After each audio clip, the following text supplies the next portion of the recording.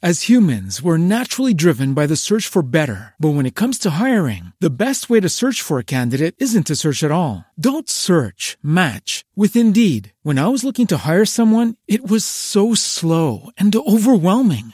I wish I had used Indeed. If you need to hire, you need Indeed. Indeed is your matching and hiring platform with over 350 million global monthly visitors, according to Indeed data, and a matching engine that helps you find quality candidates fast. Ditch the busy work. Use Indeed for scheduling, screening, and messaging so you can connect with candidates faster. And Indeed doesn't just help you hire faster. 93% of employers agree Indeed delivers the highest quality matches compared to other job sites, according to a recent Indeed survey. And listeners of this show will get a $75 sponsored job credit to get your jobs more visibility at Indeed.com/podcast. That's Indeed.com/podcast. Terms and conditions apply. Tonight's episode of Astonishing Legends is supported by Squarespace, Movement Watches, ZipRecruiter, and the Great Courses Plus. Hey folks, we're back. We wanted to take a moment to say thank you for all of the positive feedback and support you've been giving us online at Patreon, Facebook, Twitter, and in our inbox. There's a lot coming in now, and we're finally at the point where we can't respond to everything, but know that we do read it all, and we really do appreciate it.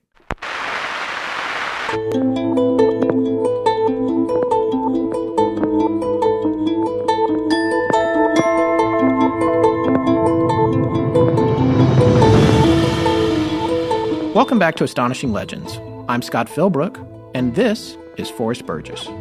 The beast grabbed my ankle tightly, but I managed to slip away from his fingers that were turning into longer, more strong nails or paws of some sort. Linda Godfrey sharing the story of the Torrance werewolf from her book, Monsters Among Us.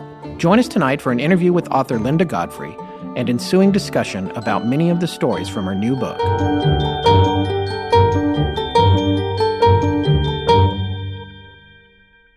Okay, so we're back after a brief trip to Hart Island last week.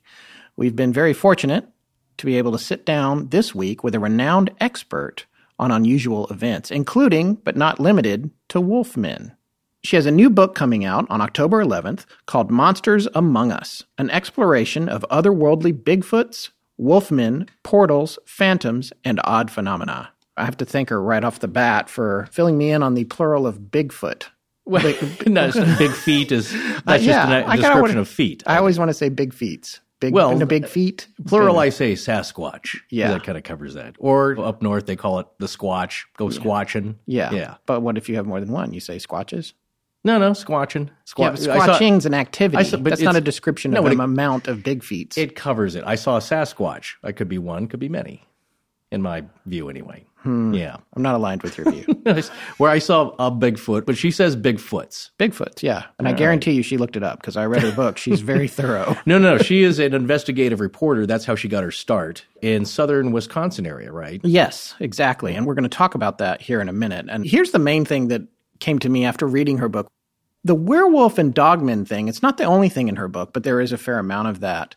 It's a lot more prevalent. I mean, just before we started the Skinwalker Ranch series a month or two ago, I was not really thinking that was a high level of activity, especially in North America. But now I'm feeling like it's a lot more prevalent than it seems. It seems like it's bubbling a little bit more than I thought it was under the surface of paranormal stories. Yeah, I would attribute that to the way that these stories emerge and are reported. It's a very localized kind of phenomenon, as well as the reporting. And America's a very large country, so you might know things about the areas you grew up in. If you're from Ohio, you probably heard of the Ohio Grassman.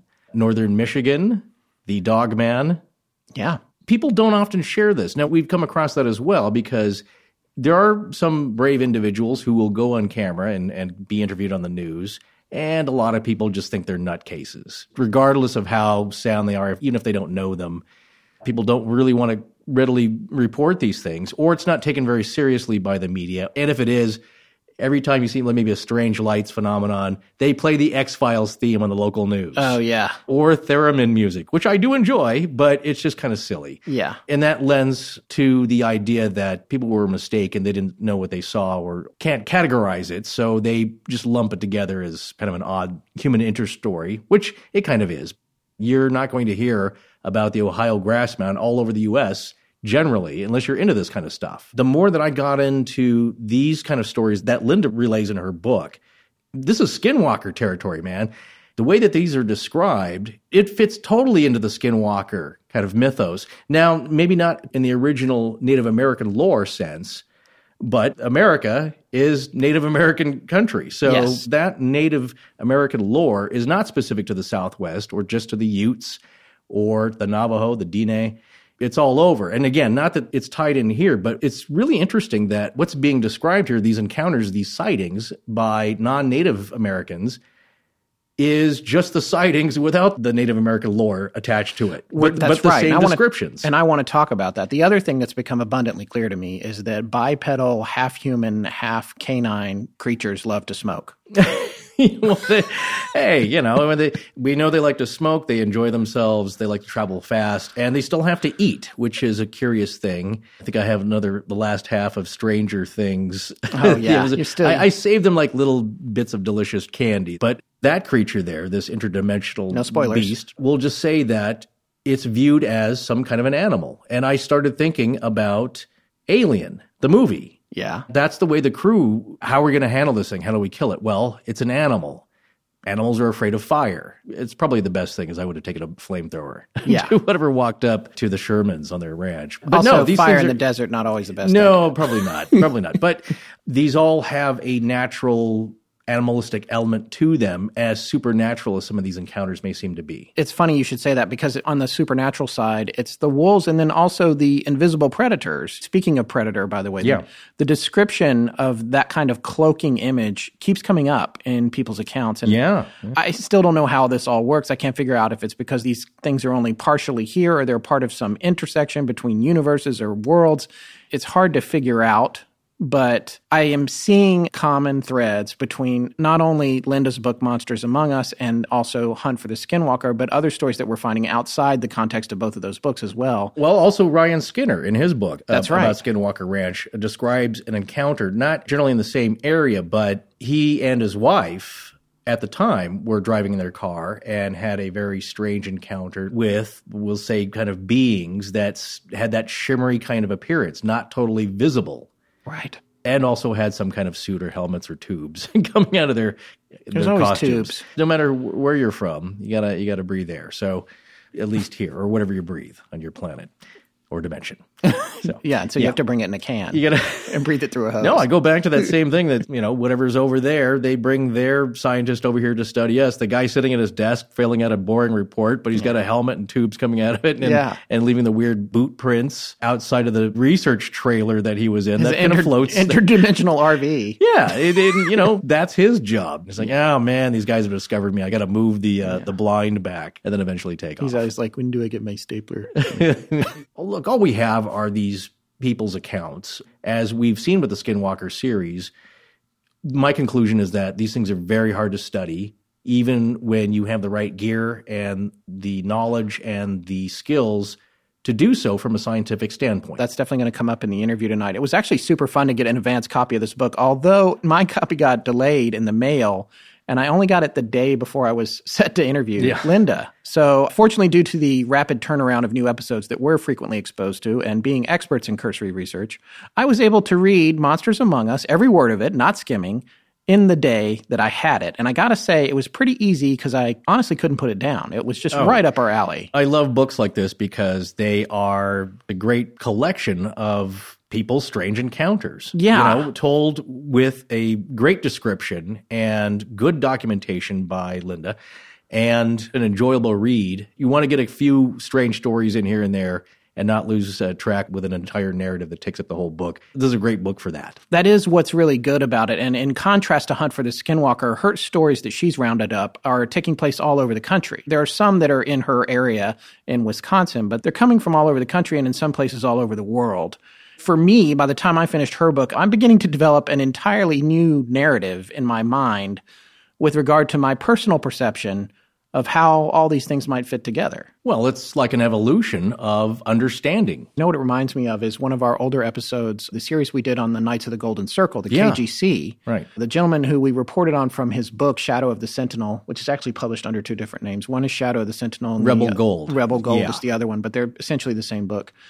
And in that story, this guy is out in the woods and he's finding carvings on trees. And these are things that probably many hundreds, if not thousands of people had seen. Independently, not made a connection. And then he starts putting it all together, and next thing you know, he's digging up big jars full of gold and coins. Exactly. That's a great parallel. Yeah. And if you haven't heard our KGC series, that's more of a historical show, which we'll be getting back to some of those after we get through the fall here for our listeners. Not so spooky, but yeah. That's what you're saying right there about the big picture. There's the big picture that you can't see. And just because you don't see the big picture doesn't mean that the little pictures aren't part of something larger and real. Exactly. And that's the point. When you see a weird carving on a tree, it's got a palm tree and a date on it, 1893 or whatever it is. And a spiral. And a cross and a donkey. And you think like, well, somebody had a little time whittling here. That's interesting and strange. It looks really old, but, well, there you go. Doesn't mean anything. That guy was just taking a nap by a tree, decided to carve some fun stuff into the tree. But you're only taking that instance by itself, and it doesn't mean anything. But it does mean something. So when you take it all together, it's like how we said the treasure's laid out. It's like a big spider web. There's an idea and there's sentient thought behind it. So when you're coming from an outsider, what do all these things mean, all these weird sightings? Well, there's probably a purpose to it, but we may never know. The world is mysterious. That's what I love about it. I choose to live in that world because it's interesting to me. And you want some answers here and there, and a lot of them you're not going to get. You're not going to be able to figure it out. But if we take our tools, which is science and reason, then you can kind of start gathering clues here and there. And that's all we're kind of doing with these anecdotes. I do believe that, I don't know, maybe a third of them are just people mistaking what they saw or interpreting a natural event. I think it's a higher number than that. But I'm naturally more skeptical than you are, or at least I was when we started this show. Although I'm getting closer to your point of view. That's an important point you bring up. It's not that I'm much more like, oh, I'll believe in anything of that vein. It's that I think I probably maybe in a lifetime have heard more of these kinds of stories than you. That's definitely true. And what it does mean for me, I will take the whole of these bits of happenings and information that we hear about and not just generally dismiss them off the bat. It's like, okay, what is that? When somebody says, I saw a ghost or I saw a UFO or Bigfoots, however you want to say it, well, that's impossible. Those things don't exist. And my question is, how do you know? How do you know what's not possible? How do you know what can't exist or what can? Most scientists believe that just mathematically, just by, the sheer abundance of the universe. Yeah, just by probability factors, that there is other life out there. I'm sure some of them have got to be much more advanced than us and other galaxies, and that their science is much more advanced and their technology. That's okay to think about that. That's a probability. But then to make the break and consider, well, what if they're already here? Oh, no, we can't think about that. Why is that so crazy? When the idea that they exist somewhere far away, okay, not so crazy. Probably they do exist in other galaxies or even in ours. But the fact that maybe they're already here, people don't want to take that leap. Hi, my name is Ian Williams. You're listening to Astonishing Legends with Scott Philbrick and Forrest Burgess. Now, a quick break for one of the show's sponsors. Well, we'd like to give a big thank you to our sponsor, Squarespace. They are the all-in-one way to create your own beautiful website. With Squarespace, you can showcase your work, publish content or a blog, sell products and services of all kinds, or promote your existing physical or online business. It really is the simplest way to create a beautiful online presence with a domain, website, or online store. And we should know because as part of their sponsorship of us, we are building our own new website there. How's that been going, Scott? It's been super easy. I was able to make huge leaps in setting up our new webpage in just minutes. They have a large collection of beautiful templates that have been created by world-class designers, and I was able to load up several choices and preview how our new site might look with different themes in just a few clicks. Nice. Well, what about our store? Well, they have all kinds of powerful e-commerce functions. I can already tell it's going to be a piece of cake to set up and a lot easier to manage. I also love saying goodbye to something that we're dealing with on our existing website, which is constantly needing to upgrade, patch, or fix something. I'm so glad to be making the change to Squarespace, where all of that stuff is constantly maintained and handled for us invisibly on the back end. Ooh, almost as though it were being done from another dimension. Exactly. And with award-winning 24/7 customer support. Well, I'm looking forward to getting our new site done. We'll be up there with people from all walks of life, bloggers, writers, artists, photographers, museums, restaurants, you name it. So check out Squarespace at squarespace.com, register a domain name of your own right through their website, and start your free website or online store trial. When you're ready to launch, use the offer code LEGENDS to save 10%. Squarespace. Make it beautiful. And now back to Astonishing Legends with Scott Philbrick and Forrest Burgess. We're thrilled to have Linda Godfrey here with us tonight for an interview about her new book, Monsters Among Us, an exploration of otherworldly Bigfoots, wolfmen, portals, and other odd phenomena. The book is coming out in just a few weeks on October 11th, 2016. Linda is one of America's foremost authorities on modern-day monsters. She's the author of over a dozen books on werewolves, hauntings, and the paranormal, including Real Wolfmen, True Encounters in Modern America, American Monsters, A History of Monster Lore, Legends, and Sightings in America, and Weird Michigan. She has appeared on many national TV shows, such as Monster Quest, one of my personal favorites on the History Channel, and has also been a guest on several radio shows, including the venerated Coast to Coast AM. All right. So hello, Linda. Thank you so much for joining us today. Hello, Scott, and thanks for having me. Let's talk a little bit about your background. What first got you interested in exploring these types of stories? I call myself the accidental werewolf chronicler because I had just started working as a reporter for a newspaper in southeastern Wisconsin when I heard the rumors that there was a road just outside of my hometown of Elkhorn, Wisconsin, where people were saying they saw what looked to them like a werewolf. They'd say if there was such a thing, that's what it looked like. Upright, furry, stands 5 to 7 feet tall, long fangs and a snout, ears on top of its head, and of course the walking on its toe pads, they'd always say it looked like the legs were bent backwards. So I thought that was really strange, and I knew some of these people. I didn't think they were hoaxers. So I talked to our county animal control officer about it, and turned out that he had a manila file folder, an official manila file folder marked werewolf. So when you get that level of official activity, it's news. And I talked about it with my editor. We pursued it. I interviewed some of the main witnesses, the ones that were willing to talk anyway, and we published it. It was the weekend between Christmas and New Year's from 1991 to 92.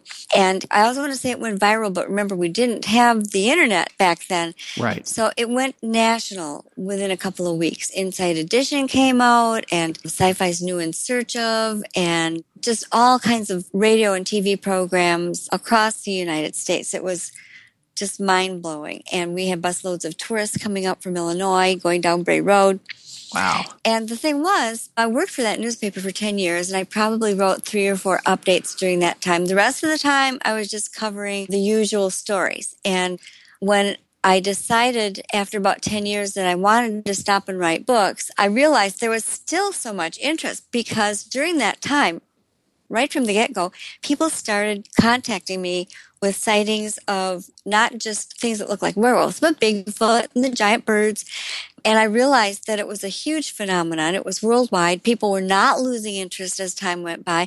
It was gaining interest. And so I wrote my first book, The Beast of Bray Road, Tailing Wisconsin's Werewolf, to fully document those years when it came to light and what everybody did and what everybody thought, and then go into some theory and local history, that kind of thing. And I was thinking of it more really even as a historical, social look at, what a small town goes through, as much as I was thinking of solving the mystery of what this creature was.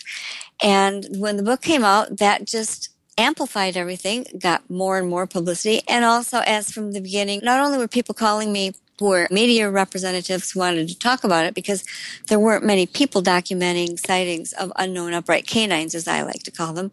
But then, again, the number of people reporting to me just kept increasing and increasing. And one book led to another. And here I am, some 24 years after that very first newspaper story. And I have just as much interest. I still get every single week reports, usually 1 to 3. So you can imagine how many that adds up to. 52 weeks a year, 24 years. That's a lot. And sometimes there are lots more. So it's the story that will not die. And in fact, it's become very, very popular the last 3 or 4 years, which is something I hadn't been used to. I kind of felt like the Lone Ranger for a long time. So it's coming into the public eye. And I did just come across kind of a funny blast from the past. If anybody goes to my blog, which is at lindagodfrey.com, you'll see I just posted that same year of 1992, which was an election year back then, between the elder Bush, Bill Clinton, and Ross Perot. Oh, sure. I don't remember if it was my idea or the editors or what, but a full page of the week, the newspaper, was devoted to the Beast of Bray Road for president. That's amazing.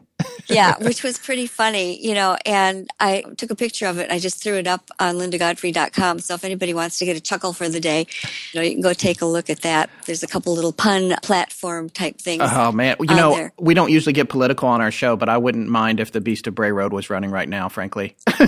I know. It's all in fun, and I asked on my blog, please, no big political diatribes or anything. Yes. But yeah, I think this is one year when he could be a viable candidate. That's one of the other things I love about your book. Your sense of humor comes through in it. You take everything very seriously and you cover everything very factually. And you're a lot like we are, and that makes me feel like we're doing it the right way because we do like to find the humor in it. A lot of times when people delve into these subjects, I think they take it a little too seriously. Right. And it's important to keep an open mind, but it's also important to approach it in a way that you can deal with it yourself personally, because some of these stories are really, really frightening. Yes, they are. Although, they're not gory. Right. That's the one difference that I think allows me to interject some humor every once in a while. I mean, if these were stories where every single one was like a human murder mystery, where you were describing horrific things that were, horrible ways that people died, it's hard to find any humor in that. That's true. And really, my first book was Historic Murder, little known one that happened in Wisconsin in the 1920s. And there just wasn't anything funny about it. It was a much different tone and demeanor than my other books have been. And I kind of thought, I don't really want to do that again. Sure. It was 6 years of research, and you always felt like, oh no, I don't want to offend the grandson that's still living, or you're always taking people's feelings into account, and you just can't laugh at that. We can absolutely relate to that. In fact, we had a story that we wanted to cover, and we've been contacted about several times and been unable to due to concerns for the survivors, actually. Because we don't do true crime that much, but sometimes we do. And I certainly couldn't do it all the time for the same reasons you mentioned. It's just, it wears you down. And I find that happening even with not just paranormal stories. We've covered like Amelia Earhart's disappearance and that. We sort of have the unsolved mysteries in search of mantra of whatever is interesting and unusual. But sometimes we have to take a break from the spooky stuff too, because we did a show on shadow people that, like what happened to you, exploded a lot more than I thought it would. My co-host Forrest knew that it was going to be poignant, but that's the one that we keep getting emails about. Oh, wow. And there's some comparisons and some talk in your book of very parallel shadow people stories. So the other thing that really fascinated me is we just did this 3-part series on the Skinwalker Ranch.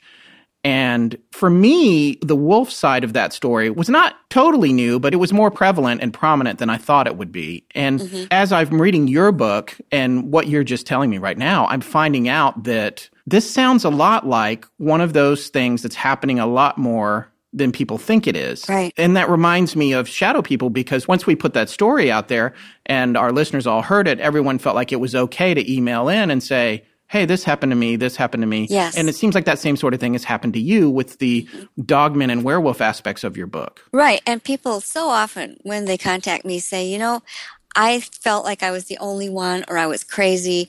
And I'm so glad to see that other people are sharing. And so that means maybe I can tell you too. And sometimes these experiences are 10, 20, 30 years old, but they're still just waiting to get this off their chest and tell somebody. Right. There was a couple in your book that I picked out that really stood out to me that were poignant. And I was wondering if there's one, if you wouldn't mind, maybe just doing a brief summary of for our listeners. It hit particularly close to home for me because it took place in Torrance, California. And for 9 years, I lived about 5 minutes from there. Oh, wow. So I was like, wait a minute. I was right over by LAX in Playa del Rey and used to go to Torrance frequently. And I just couldn't believe this story. But I was wondering if you might just recount a little bit about it to give our listeners a taste of the kind of stuff that's in your book. Sure. Well, this one happened in 1985. So it was a little bit ago. And there were two grade school age children, a young girl and her older brother. Their mother was washing clothes in a commercial laundromat, and they were outside playing with a new Nerf ball that they had. And they were running and jumping. They were hitting the sides of the wall with the ball.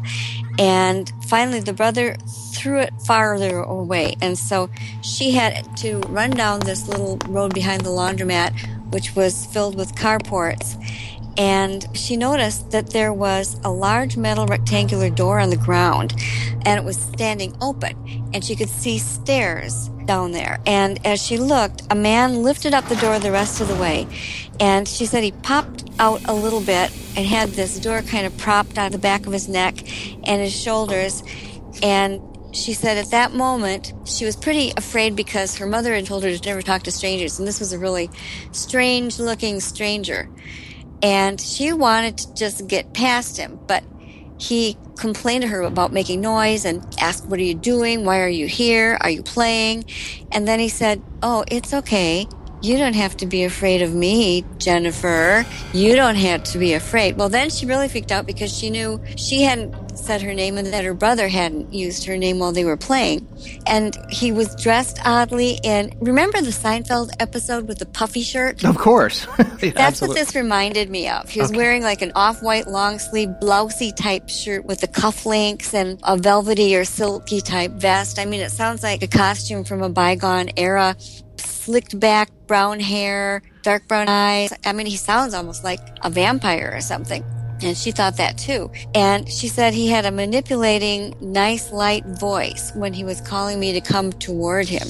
And she was staring at him in horror, and all of a sudden, he started saying, "Oh no, not now. Not right now." She said he started sweating, his skin was sort of changing color, he seemed to be in pain, his veins in his neck and forehead were protruding, and he was still trying to get her to come over there, and she was shaking and terrified. And she said he continued to change. She saw his eyes change from dark brown to yellow, which is a canine color. She saw his jawbones and facial bones changing form, heard the sound of what she assumed were bones snapping. And he's turning into a creature.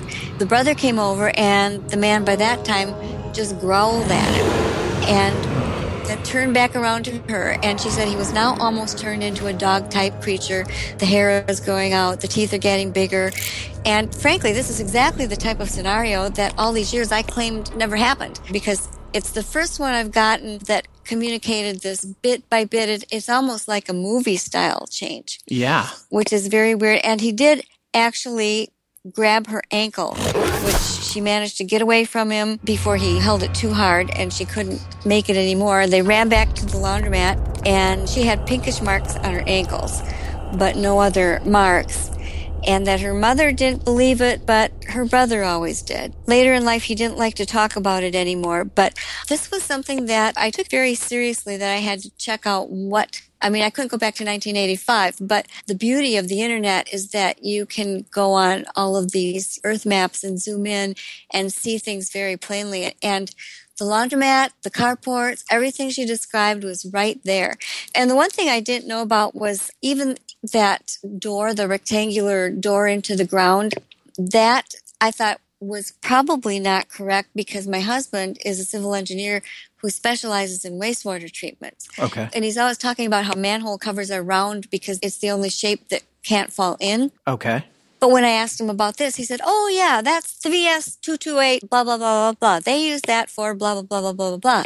So this was something this young girl wouldn't have had any knowledge of. If she had just said a manhole, I would have expected her to have described the one that everybody thinks of. Right. I actually have a friend who was visiting there, and he went over and looked everything over and took some pictures for me. And he said it had been pretty much paved over. She said the same thing. She'd been back there with her husband and checked it out too, and said it had been remodeled. So everything she told me was factual in terms of what was there, how it was laid out. I just thought it was a pretty impressive story. Well, it definitely freaked me out, and especially thinking about it in a major urban center. I think, oh, I'm safe. I'm in Los Angeles. Of course, by the same token, every night I have raccoons the size of 3 toasters out in my backyard.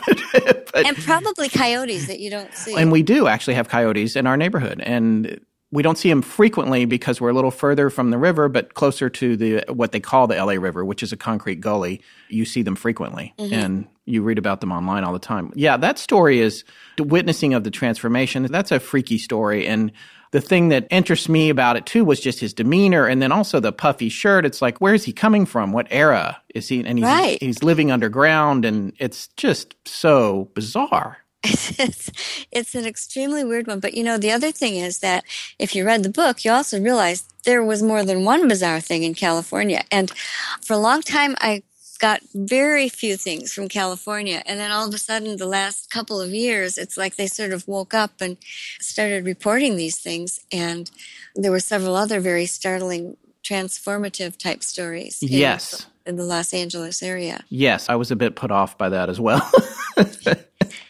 You mean scared? Yeah, it's unnerving. Yes. I mean, just also the idea of the backwards legs, just that concept, the bipedal, these creatures walking on 2 legs and with the backwards knees. It's a very poignant image. It is. And yet when people think about it, see, most people never give too much thought to the dog legs. They know they're not like ours. But the reason they look backwards is because they're on their tiptoes, and what would correspond to our ankle and heel joint is up off the ground. The same way ladies in stiletto heels are walking with their heels 4 to 5 inches off the ground.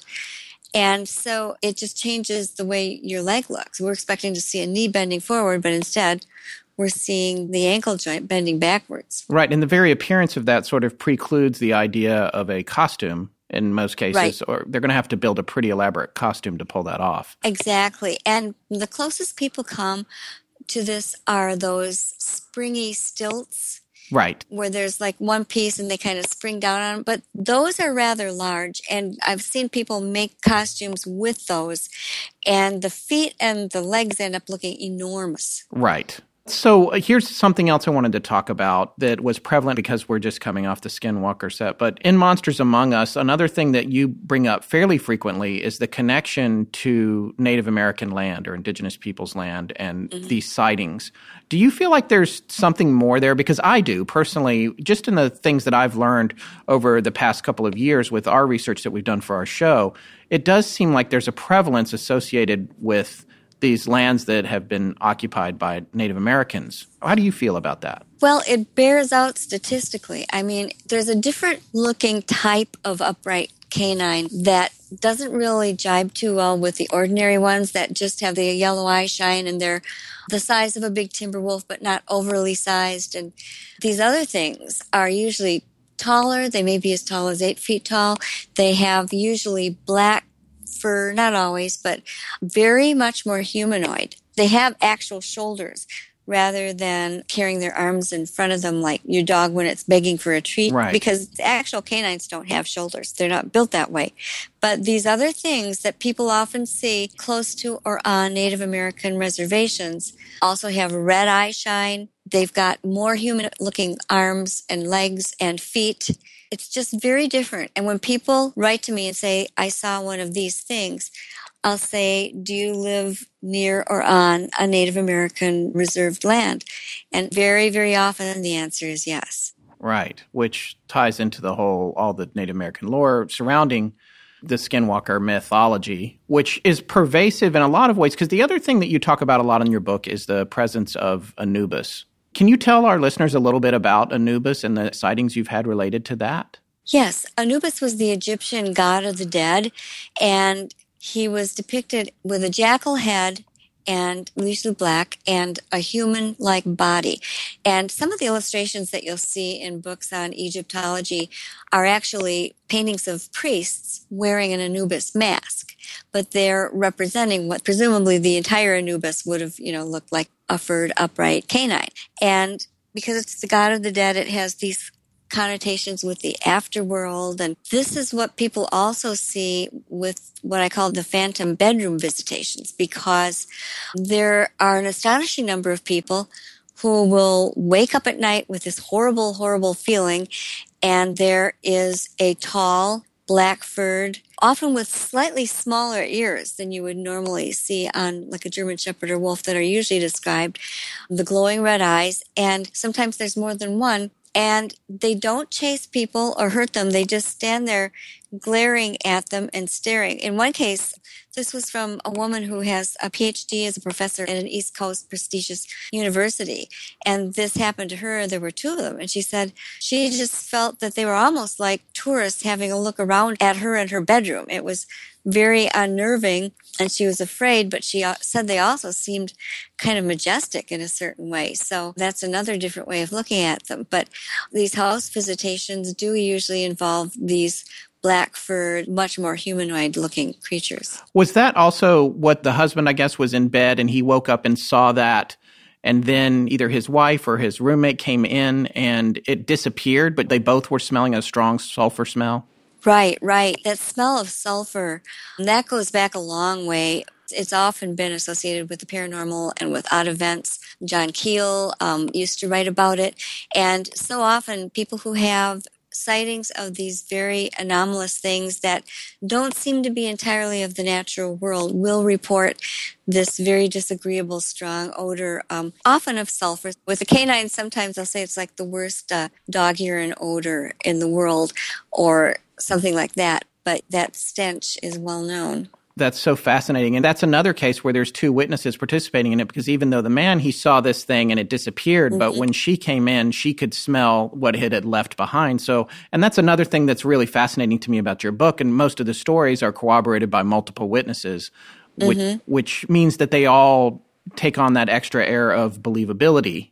Right. And there's kind of a belief out there that people can all share the same hallucination. And I do document this with some modern studies that show that humans don't really share hallucinations. Okay. Unless it's a case of special mental telepathy, perhaps, or whatever. But I think it's been fairly well shown that you and somebody else may both be having a hallucination, but it's highly unlikely that it's going to be the same exact one that the other one's having. Right. If people are seeing the exact same thing, then obviously something different is happening, which gets to the whole thing about the multiverse, because it's fascinating to me. And again, I keep mentioning Skinwalker, but one of the things that's fascinating to me is that idea of these multiple universes and these connections, and how quantum physicists are getting closer and closer to revealing theories that seem to be aligned with a lot of stories like the ones in your book that people have been telling for generations. Right. And so many of these sightings show creatures doing things that natural animals can't do, either being invisible or transforming or suddenly disappearing, or you see the tracks that lead to a certain place and then they just end, in the middle of nothing. And it has made people speculate for many years that there must be some kind of doorway or portal or opening into another place.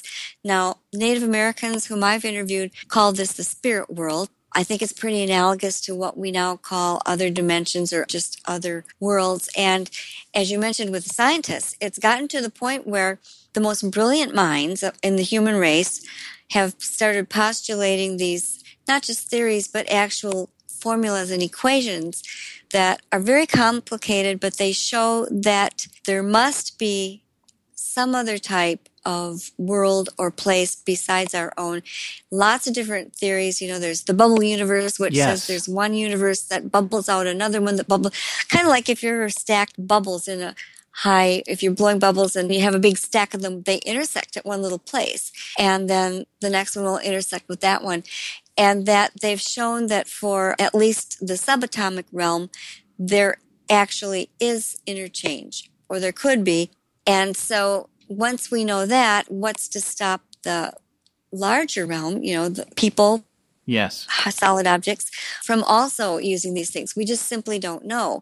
We also simply don't know where or what these things are, or if it's safe for humans, or that kind of thing. So I think it's a little fruitless at this point to argue those fine details. We just know that there's elsewhere, with a capital E, that it appears these things can come and go from, and sometimes humans too. So my book was going to be more about this idea of the portals. And then I suddenly got this deluge. It was almost as if the universe knew that and was cooperating. I got this deluge of amazing newer encounters to tell about. Right.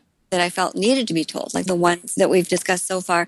And also, I was coming up on the end of this 2-year research assistance that I've been giving a local man who owns a 40-acre hayfield who'd been having weird things. And so it seemed like it was almost better to put in all of the actual encounters, because that's the unique information I have, and then kind of correlate it with the things that have been known by the ancients and are beginning to be known by our present scientists. And that's the field that you talk about in the book, right? Yes. Yes, and that's which has the bipedal tracks that disappear. The whole portal thing, it is fascinating, and we just covered Skinwalker, so we talked about those particular portals that you mentioned. And what you're saying in your book, and what you have a lot of stories are, is that those things aren't appearing just there. They're appearing in other places as well, right? Right, exactly. It just happens to be that this man's property is one of those little concentrations where it all comes together. For instance, the Skinwalker Ranch in Utah was quite a large area of land, and everything was sort of spread out. If you imagine that instead, let's say you could take all of the phenomena that happened out there and attach it to a grid, and then put that same grid over an urban area where one person wasn't taking note of everything that was happening. People on one side of the grid would maybe see the tracks. People on another part of the grid would maybe see strange light forms, and they wouldn't put all these things together. And I think that's what's happening in a lot of cases with these creatures showing up with anomalous sidekicks. Yeah. for lack of a better word. We don't see the correlations. And another thing I did with that book is kind of an experimental stab at a way that we can start putting these things together, which is whenever I received an encounter that had a good enough date that I could look up at a close enough location, I would look up the moon phase. Yes. I would look up solar flare status. I would look up anything like UFOs or other things that were being reported in the area. My point is not that this proves anything in this one book, because out of all the many thousands and thousands of such incidents that are taking place, my book is a very small sampling, even though it's a fairly hefty book. I mean, it's over 350 pages. But if everybody who receives these kinds of reports and studies them could stop and do this kind of thing, we could build a much better database and be able to make these comparisons, and maybe then pull up all the ones that have UFOs and all them and see if there are stronger geographical correlations between them. Yeah, and coalesce the data, because it seems like it might be the wrong idea to just look at everything as an independent event and look more at how things are collectively happening. Exactly. Because you mentioned John Keel, and that's one of the complaints about people who talk about the Mothman story and how it was relayed in the movie, which I completely understand. You have to make a movie what it is, and I love that movie. But there was a whole lot more to that story with Men in Black and UFOs and all that sort of stuff, which obviously muddies the water when you're trying to tell a story in a movie theater. But in terms of the bigger picture of trying to see if there's something going on that's larger than all of that, you really have to take into account everything that's coming into the experience. Right. The other thing that struck me about what you just said a minute ago about the universe sending you a message in terms of the information that started coming into you is that we have already received emails ourselves about it. And my own mother stopped listening to the Skinwalker series because she was getting a palpable, horrible feeling that stopped the minute she hit. She said it didn't matter if we were joking around or whatever the moment was. So she stops listening to it. And maybe that's just an excuse. She don't want to do 6 hours of stuff. But, but you know, on the other hand, we have a subreddit, and one of our listeners posted on there that as a child, he had frequently had bad dreams about this wolf, a huge wolf, that he would see outside of his car. We're actually going to include the link to his post in our show notes for this episode, and I'll send it to you, Linda, as well. Great. That's great. He said it's centered around these two paintings that his parents had when he was younger, and he had Native Americans in his family, and his mom would always hide them. And whenever she saw that he had them out, she would be angry. He would have these recurring dreams sort of associated with that, and he hadn't had them in 4 or 5 years, he says. And he said the reason that these particular series got under his skin that we just did was he had the dream the night before he listened to the first episode. So he hadn't even listened to it yet. So, Oh, wow. But on the other hand, he probably had in his mind the idea of what the story was, but still, it's rather prescient. yeah, exactly. So that kind of experience, and there's a lot of the wolf stories in your book, which I love too, the bipedal wolves, also the wolf smoking the cigarette on the log in the park. What is that? I know, it's crazy. And I always stop and think, well, could this have been a mask? You have to ask yourself that, Yeah. especially when the wolf is wearing clothing, because if it is a natural wolf that's somehow standing up, it's not going to have the manual dexterity nor the correct appendages to Right. buttons and pull your pants on. Thumbs. And the tail would get in the way. I mean, there's, all kinds of, logistical problems with that. And the ones that just transform, that doesn't always hold up. It seems like the ones that I've seen, they're suddenly covered in fur and the clothing isn't visible anymore. The clothing is sort of subsumed under the apparition or whatever the person has changed into. Yes. So there's a lot of logistical problems with these things wearing clothing, unless it's a person with a mask on. And then it's actually a big advantage because you don't have to have a whole werewolf suit. You can just have a mask and some gloves. But they seem convinced that it was actually a wolf that was smoking cigarettes. And we've heard other stories like that. And that's like the third one we've heard of people seeing them bipedal, standing up, smoking cigarettes. Yes. And in your case, sitting on this log in the park. Hey, maybe when you pass through a portal, maybe they don't have cigarettes in the neighboring universe. Yeah, it's hard telling. There also is among Native Americans, with the skinwalker lore itself, and then there are other types of rituals and things. And this is worldwide in nature-based religions with shamans and medicine men, and other religions like, for instance, the tulpa, which is a thought form that a person can create. That's a Tibetan idea. Yes. But these shamans are able to form their thoughts or pull out the astral body and shape it to their thoughts, or some people believe they make a connection with some sort of an unseen spirit matrix that they can then collaborate on to make a form. And maybe if they do this, they can manage to include the clothing too. Right. When you think about the transformation, because there was the other story about, I think the person was in the park and that they saw one that looked like it was jogging, partially wearing a jogging suit. Yeah. Right. So does that mean that they can't control when they transform? It just happens and it's an inconvenience. I don't know. But the same thing with the one in Torrance. It was like, no, not now, not now. This is Right. classic werewolf lore. Right. It's coming from somewhere. It is. And I think of, one of the most famous examples of the tulpa was, I can't think of the lady's name right now, but they had made a tulpa thought form and it looked like some kind of little creature with a cold, almost a monk's habit on it.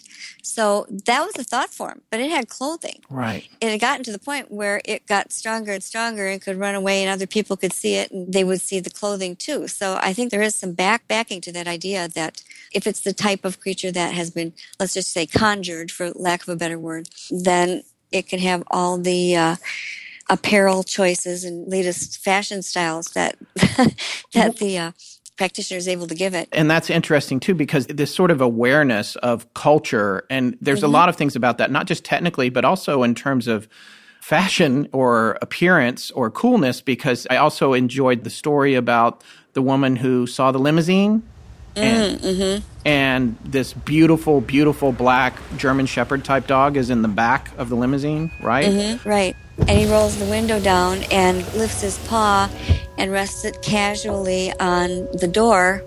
And she looks and it's a human hand. Yeah. And also it appeared to be grinning at her, right? Oh, yeah. Yeah, and that's something that's really common, even with just the ones that look like regular wolves or dogs on their hind legs that people encounter along the roadside or on trails or whatever.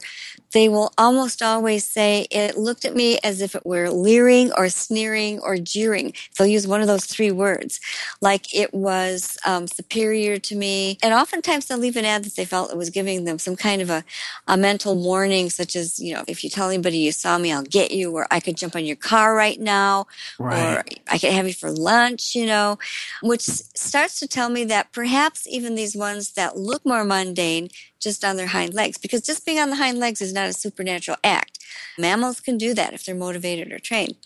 But there's more to it than just that. People have this feeling that the creatures are not only very strangely curious and aware of them, but that they're self-aware or sentient and very intelligent. Right. They're peering in windows. They may be stalking. They exhibit predatory traits, but they're not attacking either. I've heard of a few other researchers that have insisted there have been big attacks or people were mutilated and killed, and I've always allowed from the beginning that maybe there are some that were killed and never lived to tell the tale and just vanished or became one of the vast numbers of missing people. But time after time after time, when people are out in the open with these things and they're chased, and they always feel like it could get them if it wanted to, but then it never does at the last minute. It veers off. And you might have recalled I had a Bigfoot story in this book. Yes. One of the most complete and terrifying Bigfoot sagas I've ever encountered anywhere, and it was in Chicago, of all places. And this man felt the same way. He was being chased, and it's odd, and people don't like it when you mention this either, but I have to be honest to what the witnesses say, and he's one of them. He said, I was so out of my mind, I didn't know what else to do. I just said, oh, Jesus, help me, and it stopped. It wasn't behind me anymore. He said he didn't know if it ran into the woods that they were running along, or if it just had stopped a little sooner and he didn't see it, or if it disappeared. He didn't know where it went, but so many people will have, at the last minute, this intense desire to cry out for heavenly assistance from one place or another, and it helps. Well, it makes it go away. We did a story not too long ago called The Sludge Entity that was a multi-parter about a family whose child, to oversimplify it, was seemingly possessed or had some sort of issues. He was having physical problems. He couldn't walk. He was sick. And it was a moment like that brought him back from the brink. And that's something interesting that Forrest and I talk about on the show a lot. Where do you come down religiously? What is your belief system? And it is curious because with the Bigfoot story you mentioned, there were so many frightening things about that to me. And obviously he could have easily been caught. He had a bicycle that he was apparently taking with him, which I absolutely would have left behind. Yeah, that bicycle would have been just dropped immediately and come back later for it, maybe. Yeah. In addition to that, it was initially across the river from him. And then it suddenly was on the same side as he was, throwing rocks at his former position. And then when it gave chase, the other part that scared me was that there seemed to be a peanut gallery of like creatures on the other side of the river talking talking back and forth. You can only imagine in some language that you couldn't understand. You can only imagine them being like, leave it alone, leave it alone. I don't know. Don't kill the human. Yeah. It's so strange. But like you said, and it's another thing my co-host mentions a lot, he has this thing that he calls the rules. And there's these rules that even though all these strange things are happening, and it's sort of the classic stuff, the skinwalker can't come into your house unless you invite them. The same with black-eyed kids or the shadow people are grinning at you, but they can't throw a knife and stab you, these sort of things. So it's very curious how in this particular story, and this guy was scared to death and has been for the rest of his life. It's just so fascinating. It does make you wonder about if you are trying to wrap your head around the theoretical physicists' ideas of multiverses and that sort of thing, what the rules are. But then again, you made reference to people that are missing, and you had written, even in your own book, you made reference to the missing 411, which I still haven't read, and I can't wait to check out. And I don't know if you've read it, not to put you on the spot, but there are people that have vanished, and there's a lot of commonality to it, and they've been in the wilderness, right? That's the crux of that particular book. Right. Yeah. State and national forests, particularly. Yeah. Right. And that author, David Paulides, does not say what he thinks is taking these people, even though there are documented account after documented account. However, a lot of people have speculated that maybe he thinks it's Bigfoot because his first 2 published books were about Bigfoot. Right. But he doesn't say. And so I don't want to speculate where he's not saying, but you never know. I mean, maybe it's a combination. Maybe, there's more than one thing going on there. The other thing that's really fascinating to me and seems to be an ongoing theme and that I enjoyed reading about in Monsters Among Us, in more than one case, you have interference with technology. And this is something that we've talked about a lot, specifically with cameras. We've talked about it in relation to Skinwalker. I've often made references to, I don't know if you saw the Bigfoot series that Les Stroud did, the survival series. Yes, I liked it. It was a great series. Mm-hmm. And he had lots of camera issues. They had camera issues at Skinwalker. And then you had the story where they had set up the game cameras and you knew you were going to get something. And what you wound up with was this strange sort of mist appearing in the frames and no sign of the physical activities that were taking place with respect to a deer carcass and bait that had been left out, right? Right, exactly, because the property owner had a 60-pound deer that was lying in a certain spot. The game cameras were turned right on it, and when we went to look at the results, there was about half an hour, 30-some different trigger shots during that half an hour where all of a sudden there was this column-shaped, very discrete mist. And by discrete, I mean that it covered just a certain area. It wasn't like a hazy fog or that the fog had rolled in. And this was daylight. It wasn't night.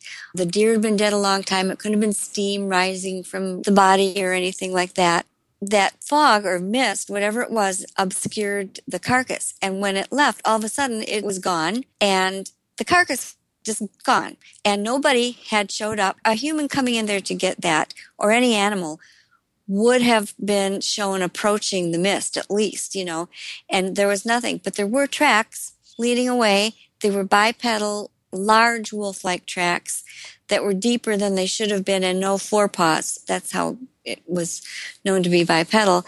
And the property owner and another man followed the tracks all the way through his field until they ended at a road where they couldn't see where they went. But it had to go through a barbed wire fence at one point. And the only thing that they could think of to possibly explain it was that it had picked up this deer carcass and slung it over its shoulder, somehow gone over the fence and then kept going.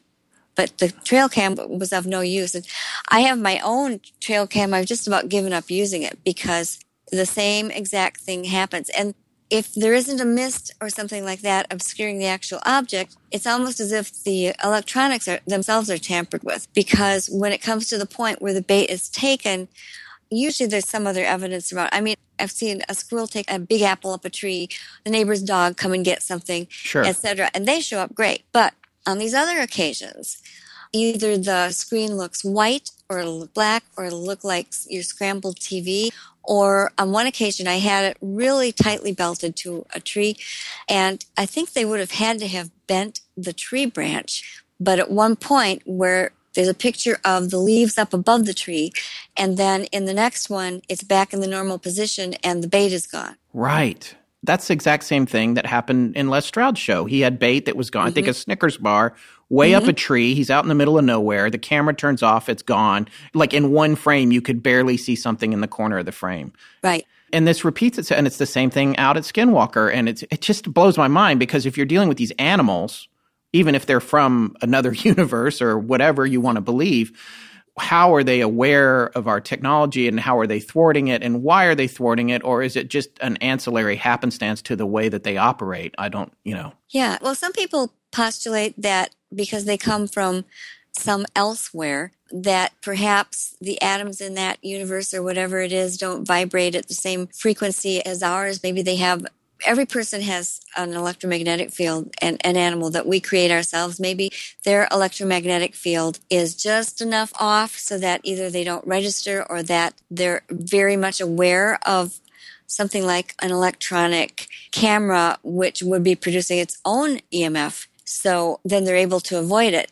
There are lots of different possible explanations for it. We don't know what it is, but it does seem that they are almost instantly aware of any sort of form of electronics. And the times that I've had personal encounters myself were times when I did not have a camera in my hand or even on my person or any other type of electrical recording device. And then, of course, the skeptics are going to say, well, how come there's never a camera? How come you can't get and you just run into this cycle of frustration that it becomes impossible to collect it. And it's very interesting what you say about them existing on a different plane or existing a different area. But that was one of the things that when we were talking about Robert Bigelow, who was, I believe, still the current, although one of our listeners said that the Skinwalker Ranch has been sold, but Bigelow had it for quite some time. Right. And in his development of space travel, he had this theory that you can't develop space travel on the Earth because it's all about breaking the bonds of the Earth, and that you should develop at least interstellar travel or any kind of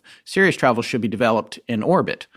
And so that you're in the environment that you're trying to conquer. And maybe if these things are coming from somewhere else, we need to get trail cams from where they come from as opposed to here.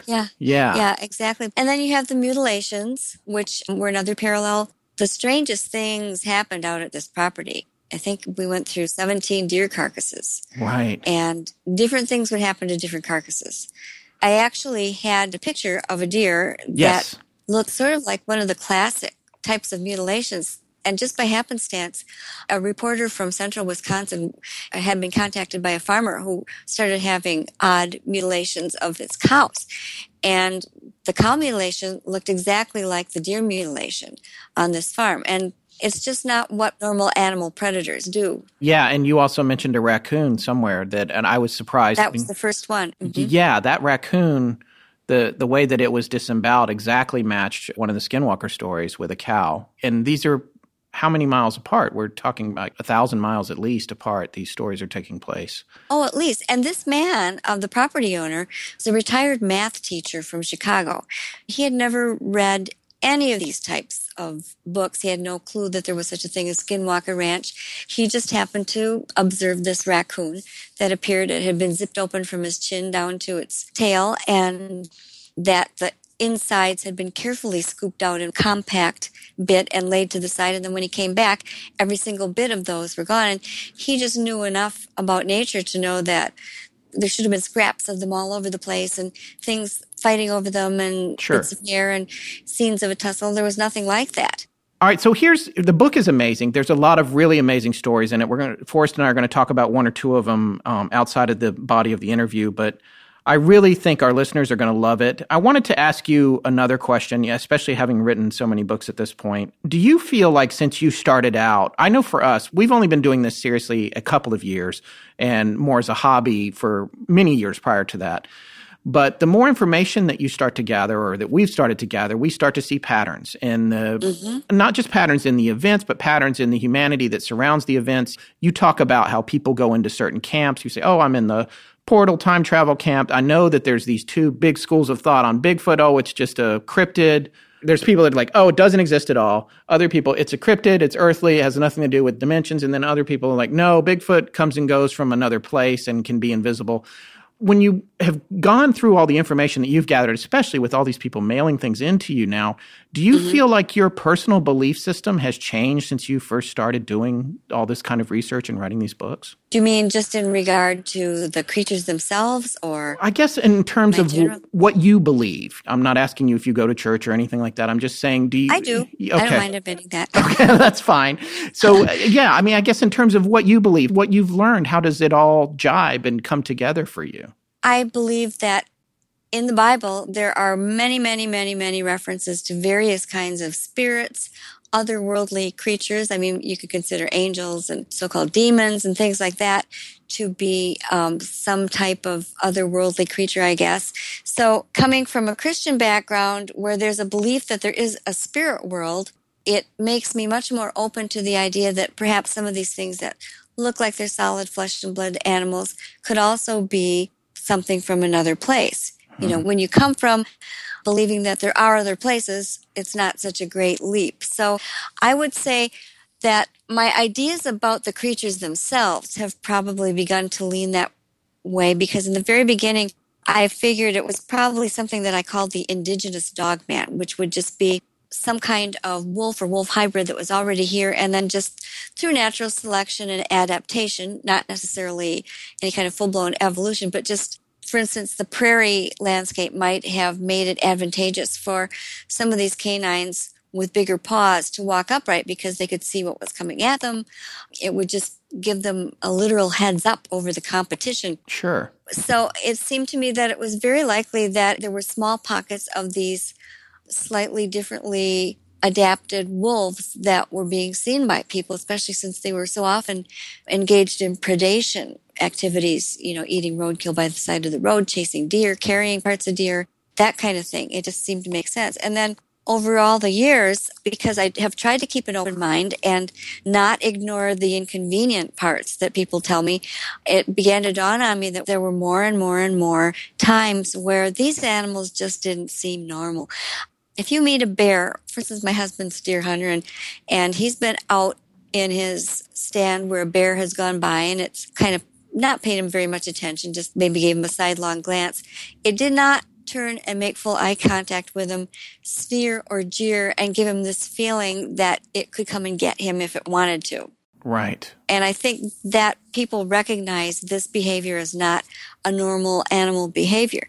So I try to keep from letting my own biases prevent me from studying everything that comes and trying to correlate it to other things and use it as data rather than something to further my own personal beliefs and biases. Sure. Well, and that's why I think your book is so great. I really can't recommend I can't recommend Monsters Among Us more to our listeners. If you've enjoyed our show and a great number of the topics we've covered, you're really going to love this book. I am excited to have my own copy of it, an advanced copy, so you guys can't have it yet. But but it's coming out very soon, October 11th, right? Right, and it can be pre-ordered right now. If you go to lindagodfrey.com, you'll land on a little thing you can click on to take you to pre-order it. A lot of people have been doing that.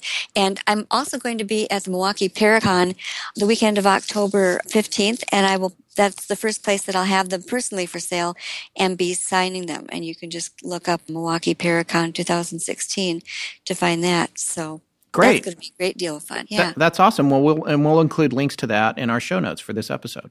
Thank you so much. All right, Linda, thank you so much for your time. We really appreciate it. Oh, you're welcome. It was a pleasure, and you asked great questions. It was a lot of fun. Well, thank you, and please keep us in mind if maybe we can call on you again as these stories evolve and you continue to do your work. I would love that anytime. Okay, great. Thank you. You're welcome.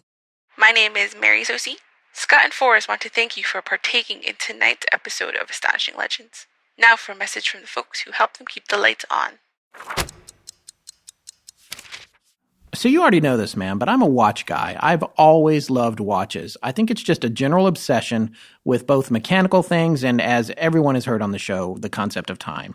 Right. That's why I couldn't have been more thrilled when I found out Movement Watches was sponsoring the show. Well, it's great news for both of us because I love watches too. It's hard to get a collection of different watches going when even the inexpensive ones are several hundred, if not thousands of dollars. And these watches look amazing and are really affordable. I wanted a classy looking but functional watch to wear every day, and this is it. It's got a genuine leather band, a chronometer, and a very sleek, modern design.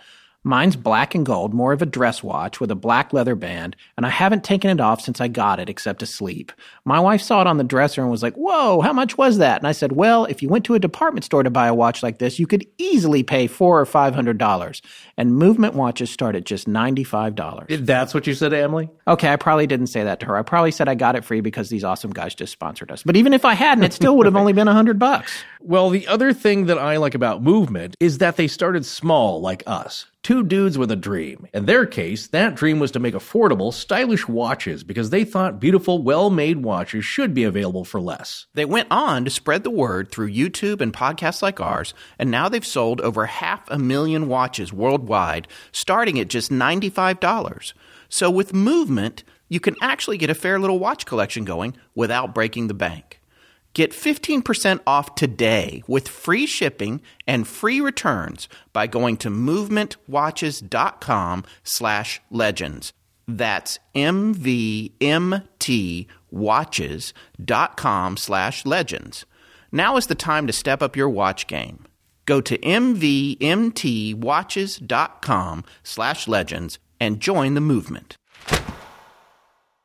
And now back to Astonishing Legends with Scott Philbrook and Forrest Burgess. Well, that was a great interview. Very entertaining conversation there. Yeah, it went really well. I got to admit, I was somewhat nervous. We've interviewed a handful of people, and more than the average person does in their daily lives. Yeah. But not much more. I was a little nervous, but it went well, I think, and I really enjoyed talking to her, and I hope that we get to continue our relationship with her, actually. Yeah, you know what? If we come across some weird anomaly, especially like some of the ones that listeners have provided us, she might have some insight on that. Yeah. I love the fact that she, just by the amount of data she's collected over the years and reported on, she has a wealth of knowledge of incidents. Well, it is interesting because you and I, we talked about this before the interview at the top of the show. We talked about the difference in our own perspectives between each other because you had consumed more information than I have. So you have more experience with it than I do. And then we're talking to someone like her, who's an investigative journalist who has really been compiling hardcore information since the 90s. She's studied these things. She follows up with them. She interviews people. Yeah. I just hear them. No, we're I repeat them incorrectly at parties. Any of these, big names, and Nick Redfern gives her a story in the book. Yes. About a dog man appearing in his bedroom or coming down the hall. And the tidbit that I gleaned from that, which I love because it's little bits of clues here, is that it seemed like it was speaking some kind of dog language, and he sensed that it was unhappy and angry. That's the thing. She got her start covering the Beast of Bray Road, which is nearby to where she lives, or lived at the time anyway. I'm not sure Elkhorn, Wisconsin. Yeah. Southern Wisconsin. It's very southern Wisconsin.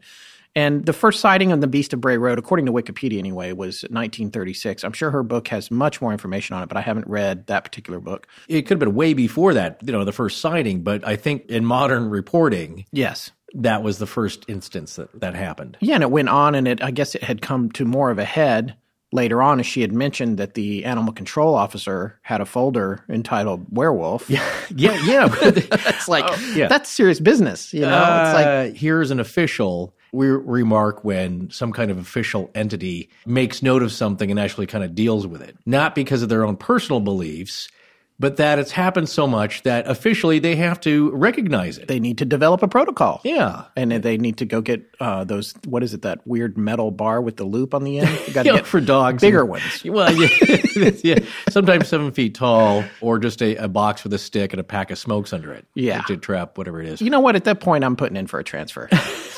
I don't know. Well, there's a testimonial on a YouTube clip that we will have in our show notes from a Fox show. And one animal control officer, and I don't know if it's the same guy, it might be, but she's featured on it. So you get to see Linda. Right. She's interviewed in this piece. And he basically recounts this incident where he was picking up a dead deer, put it in the back of his truck. It was roadkill. Then something tries to get the deer out of the back of his truck. And he looks in the rearview mirror, and we're back to the Skinwalker description of a large, he said kind of a bare body with a dog or wolf head on it, long pointy snout, teeth, beady glaring eyes. Again, I'm putting in for a transfer. Yeah, it's like, well, that's what's interesting is that he's not shy at all about mentioning this. And, generally, as we said, public officials and people who work with official agencies don't like to talk about this because it's frowned upon. You do sound maybe like you're a little wacko, but he's like, hey, I can't explain it. I just know what I saw. And it's not wishful thinking that it's something crazy or fantastical. You're just describing what you saw. Yeah. And I believe truthfully. So. And was it wearing a blue and white checkered shirt and smoking a cigarette? I didn't know. I think this was more Hungry Animal. Can I have that deer? You right. You gonna use that? You gonna finish the rest of that? And it started shaking the truck, and that's when he said, "Oh, okay, I'm at it. I'm just gonna pull away here." Yes. But it didn't run after him or anything. But no, he was contracted by the county, I believe, to go pick up roadkill and just out doing his job, much like Roy Neary in Close Encounters. That's what it reminded me of. Yeah. Just a strange thing happening while you're essentially at work. Right. Which is what happens to us all the time. Yes. I wanted to talk about something that I mentioned with her, and I went over it a little bit. We do have a subreddit dedicated to us that Tess sort of oversees when she can. It's difficult for us to get over there a lot, but we do check it out every now and then. And one of our listeners had posted something over there relating to Skinwalker, and not to chime on Skinwalker so much because we're on a new topic now. We're talking about Monsters Among Us, but they have a lot of common ground, these two books, and the ideas of a high number of the sightings that are parallel between them. So the Redditor who posted the story gave me permission to read it on the show, so I'm just going to read it here real quick, and you're going to understand why it's pertinent both to Skinwalker and also to Linda's book, Monsters Among Us. I wanted to hold off posting this until I could finish all the Skinwalker episodes since it was such a broad and intricate story. I am what you call an open-minded skeptic. I personally don't believe in ghosts, aliens, or the paranormal generally speaking, but by that I mean I've yet to find anything compelling enough to do so. That doesn't mean I'm not looking. Also, I have a personal story that I cannot yet explain scientifically, and it's pretty astonishing. So, skinwalkers. My great-grandmother on my father's side was full-blooded Cherokee. Her parents tried to naturalize when she was very young, and as she grew up, she tried to hide her heritage due to racial reasons. As such, my family knows very little about our history, but the blood runs thick. Both my grandmother and my father look very Native American. My mother is very religious and grew more so as I grew up. She was very big into the satanic panic of the 80s, and it's always been a point of contention between us. She has always been afraid of my father's Native roots and any relics left in the family. When I was young, we had 2 Native American paintings of sorts. They were on some kind of thin-pressed hide or leather. It was tan or brown and soft like suede or velvet. The paint was almost like a dye, but very dark and heavy. One was of a black snake with white spots down its back, and the other was of a wolf-man-looking thing. My mother hated them, and any time I was caught with them out, I would get in trouble, and she would hide them again someplace else. I thought they were amazing. When my parents divorced, these went missing along with everything else in the house. I believe they were put into storage, and then the storage not paid. I lost all my childhood possessions this way. Also, as a child, and more rarely into adulthood, I would have this recurring dream that would always terrify me, and until your episodes on the Skinwalkers, I had zero context for the dream. However, now, it seems all too real. We're riding in a car. I'm in the back seat, my face pressed against the window as I look out across the horizon of rolling hills and farmhouses. In the far distance, on the crest of a hill, I see a colossal wolf the size of a building. On its left and on its right are 2 giant dogs the size of men. The wolf is lounging comfortably. The 2 dogs are at attention. The wolf sees me, and we make eye contact. Its eyes are gentle, but human. The 2 dogs at its sides break and run towards the car. They cross the distance in seconds. One dog always vanishes from my vision. The other charges right for the moving car. It is black, and it is shaped like a Labrador crossed with an Irish wolfhound. Thick body with a wolfhound's head. Its hair is wiry, but jet black. Its eyes are glowing red like hot embers. I scream to whoever is driving the car that the dog is going to get us. They stop the car and get out, leaving me inside. I never can identify the driver, but they seem happy this is happening. The dog rushes up to my window growling and starts ripping at the door. It shreds the metal with its paws and rips the handle apart in its mouth.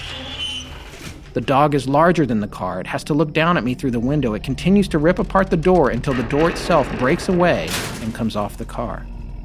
Screaming, I retreat to the far side of the back seat as the dog climbs into the doorway. It leans in as a human would, putting its paws on the front and back seat rests and stooping its head down to fit inside. It looks me in the face with its burning eyes, and then it roars.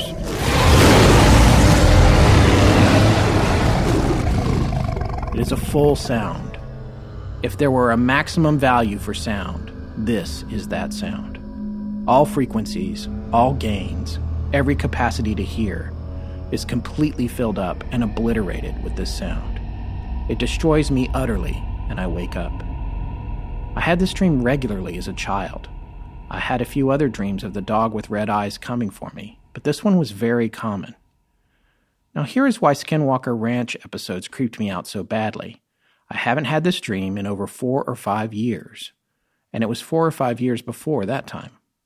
The night before the morning I went to play episode 1 of Skinwalker Ranch, I had this nightmare. Suddenly, I have some frightening context. But it's all coincidence, right? All right, so that was posted by Reddit user Team Braniel, who said I could use his Reddit handle and not doxing him. So that's the information there. I love that story. And the reason that I wanted to mention it tonight, first of all, it has an extremely direct parallel to the story of Mrs. Sherman from Skinwalker Ranch with the large wolf and the 2 dogs. Looking into the car. Yeah. And then the fact that he heard it before he even listened to the show, and also prior to that didn't have any context for the whole idea of skinwalkers, really. So even though I had said to Linda during the interview, oh, well, maybe he already knew about that and that informed his dream, what he's saying actually in the post, now that I read the story, is that he didn't really have context. Mm-hmm. And so then he had the dream, and then he heard the story the next day that put some framing on it. And the reason it connects for me too to Linda's book is because here we go again with the dogman, with the wolf, with these apparitions of these large canines that are so much more than just a rabid, dumb animal. All due respect for to dogs. I love my dog. No, sure. Got a brain the size of a walnut, but I love her. So my point is just that what is this thing that keeps coming up? And also, this is another connection to being Native American. Well, he's got Cherokee blood. Yes. And his family. It's just fascinating to me. It's all very fascinating to me. No, it's very symbolic. All the elements in this dream, I would think a dream interpreter would have a field day with this.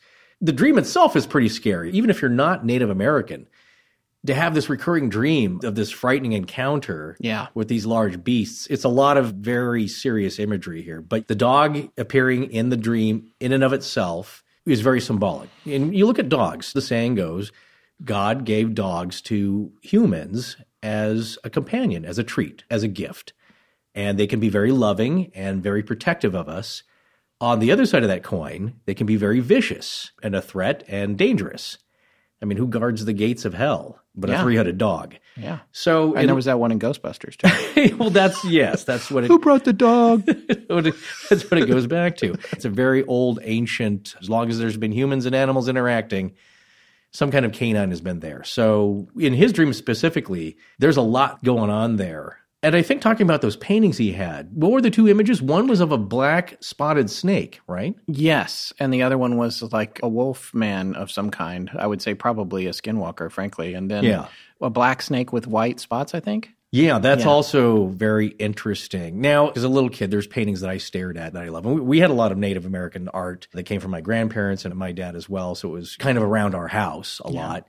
Where was that? Out west, where that kind of theme and stylistic is prevalent. So I remember those images to this day. There's nothing that frightening, but some would say like, well, he just saw those as a kid. He liked staring at those. That's what infused his dream, and it kept coming back to him.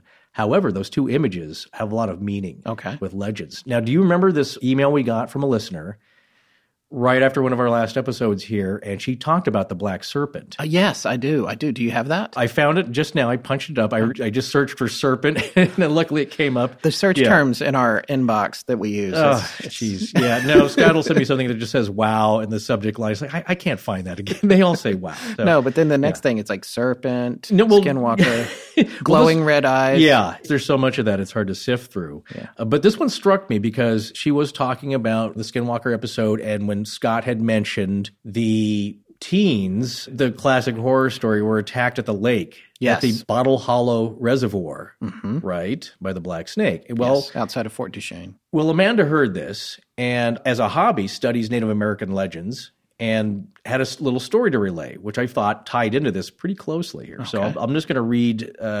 We don't really have permission. I'm impressed. Her name's not really Amanda. We don't know who this is. They haven't really given us permission, but it's such a good paragraph here. I think it warrants mentioning. So, wanted to share a bit of information about the black serpent attacking the lake goers, at least what I know from reading my local Native American legends. It's true, it could be a skinwalker, but the antlered snake that is depicted by Native Americans had another application in legends. Cherokee call it an uktena, or ukten, but it's almost universal. For example, the Sioux believe the serpent warred with Thunderbird in ancient times and was ultimately drove to extinction by the birds. Uktena is a symbol of death and is described as so poisonous a person could die just by following its trail. Even seeing one in a dream means something bad will occur.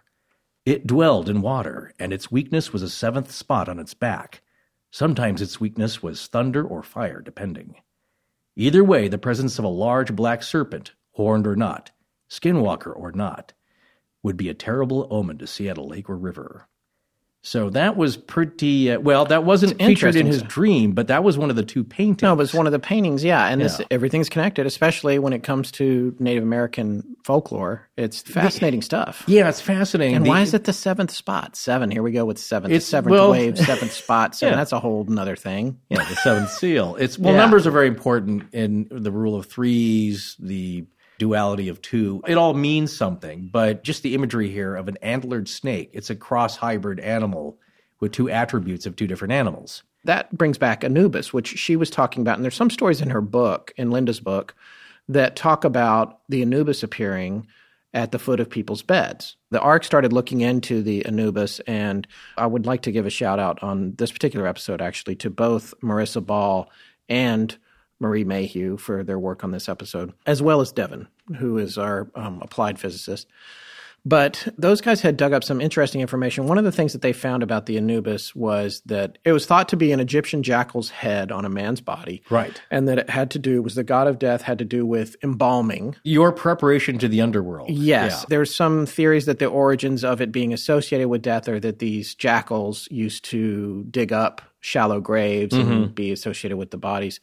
However, we also found recently that they've genetically identified a wolf in South Africa, and that it's possible that it's not the Egyptian jackal, but it's actually a wolf. A wolf's head on a man's body. Yeah. So we're coming right back. I'm going to see if I can find that article here. Yes, it's an article from the Archaeology News Network. Author Jeremy Hance from source Manga Bay, January 26, 2011.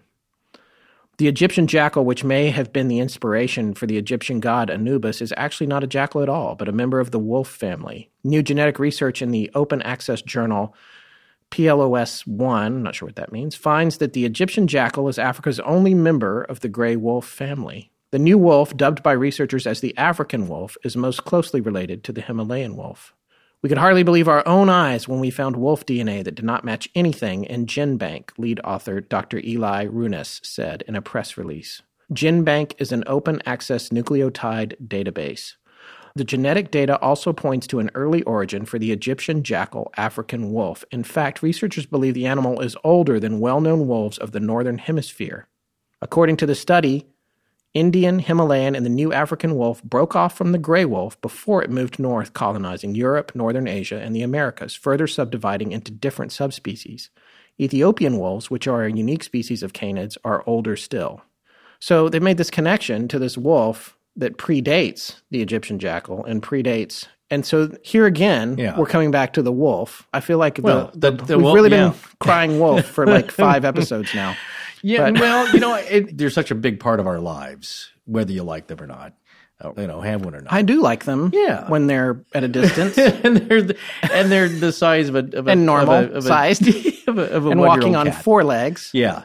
Animals like that, especially ones that we have such interactions with, figure prominently. And of course, the jackal figures prominently in an association with the devil. Remember the film The Omen, I think 2, where the scientist finds that he analyzes Damien's blood as a teenager, I think, and there's some jackal cells in it. Like, what? I must report this. And then he dies in the elevator.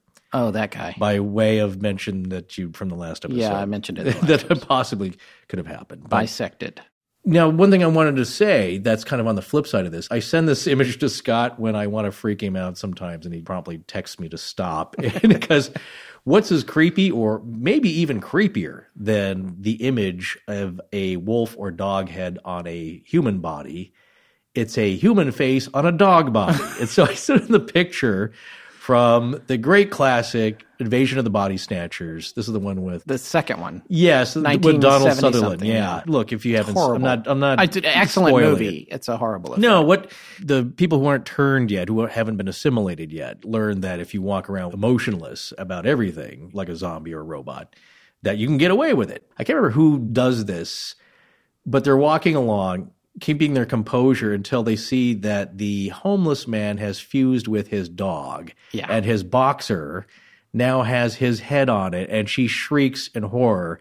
And it gives them away. When I saw it, being much younger, it's the tongue coming out and looking. It's like, oh my God. It's just, look, they're both disturbing images. Yeah. Just the swapping of body parts. But that's a very old, look at the chimera from ancient Assyria. That's not a new idea, I guess is what I'm saying. And a hybridization of animals and humans and animals to other animals. It's just going to happen. Hi, my name is Tyler Gordon. You're listening to Astonishing Legends with Scott Philbrook and Forrest Burgess. Now, a quick break. Anyone who's ever been in the position of hiring somebody knows that it can be an overly complex process. It is time-consuming to set up, and in a lot of cases, difficult to monitor. You post the position you have available and fire it off out into the void without knowing if it's necessarily in all the right spots to be seen. Well, knowing where to look for the best candidate is extremely important. What you need to find the perfect hire is a way to post your job on all the top job sites. And now you can. With ZipRecruiter.com, you can post your job to 100 plus job sites, including social media networks like Facebook and Twitter, with just a single click. And if you're looking for a job, it's a great place to go for that too. You can post your resume there and sign up for alerts anytime someone views it. As an employer, you can find candidates in any city or industry nationwide. Just post once and watch qualified folks roll into ZipRecruiter's easy-to-use interface. It's a breeze, and like I said earlier, you don't have to deal with juggling a million emails or phone calls. You can quickly screen candidates, figure out who's best for the position, and hire the right person fast. Find out today why ZipRecruiter has been used by over 1 million businesses. And right now, our listeners can post jobs on ZipRecruiter for free by going to ZipRecruiter.com/legends. That's ZipRecruiter.com/legends. One more time, to try it for free, go to ZipRecruiter.com/legends. So, Forrest, I'm always teasing you for not having cable. Yeah. But in those 2 hours a week when we're not working on the show, I'm curious, what do you watch? Well, I do get over-the-air TV, and I have Netflix, of course. But you know what I find just as entertaining is the Great Courses Plus. And I'm actually learning things. Yeah, well, even with 500 channels, I still sometimes find there's nothing on that I want to watch. Yeah, you probably just stare at your awesome tattoo. I presume you mean the one that's the shot from George Méliès' A Trip to the Moon, the very first science fiction film. Right. Well, what a coincidence, because Méliès figures prominently in a lecture titled The Invention of Motion Pictures from the series Turning Points in Modern History. Like how I tied that in? Very nice. Yeah, well, you probably also knew that he was a magician by trade and that he's the first one to discover what we know as special effects. Oh, that's right. I can't remember how, though. He was filming Street Activity in Paris in 1896 and his camera jammed for a minute, but then he got it going again. When he developed the film and watched it, a horse-drawn bus that was going by suddenly turned into a hearse because the traffic kept moving when his camera wasn't rolling. We could imagine how astonished he was because no one had ever seen anything like that before.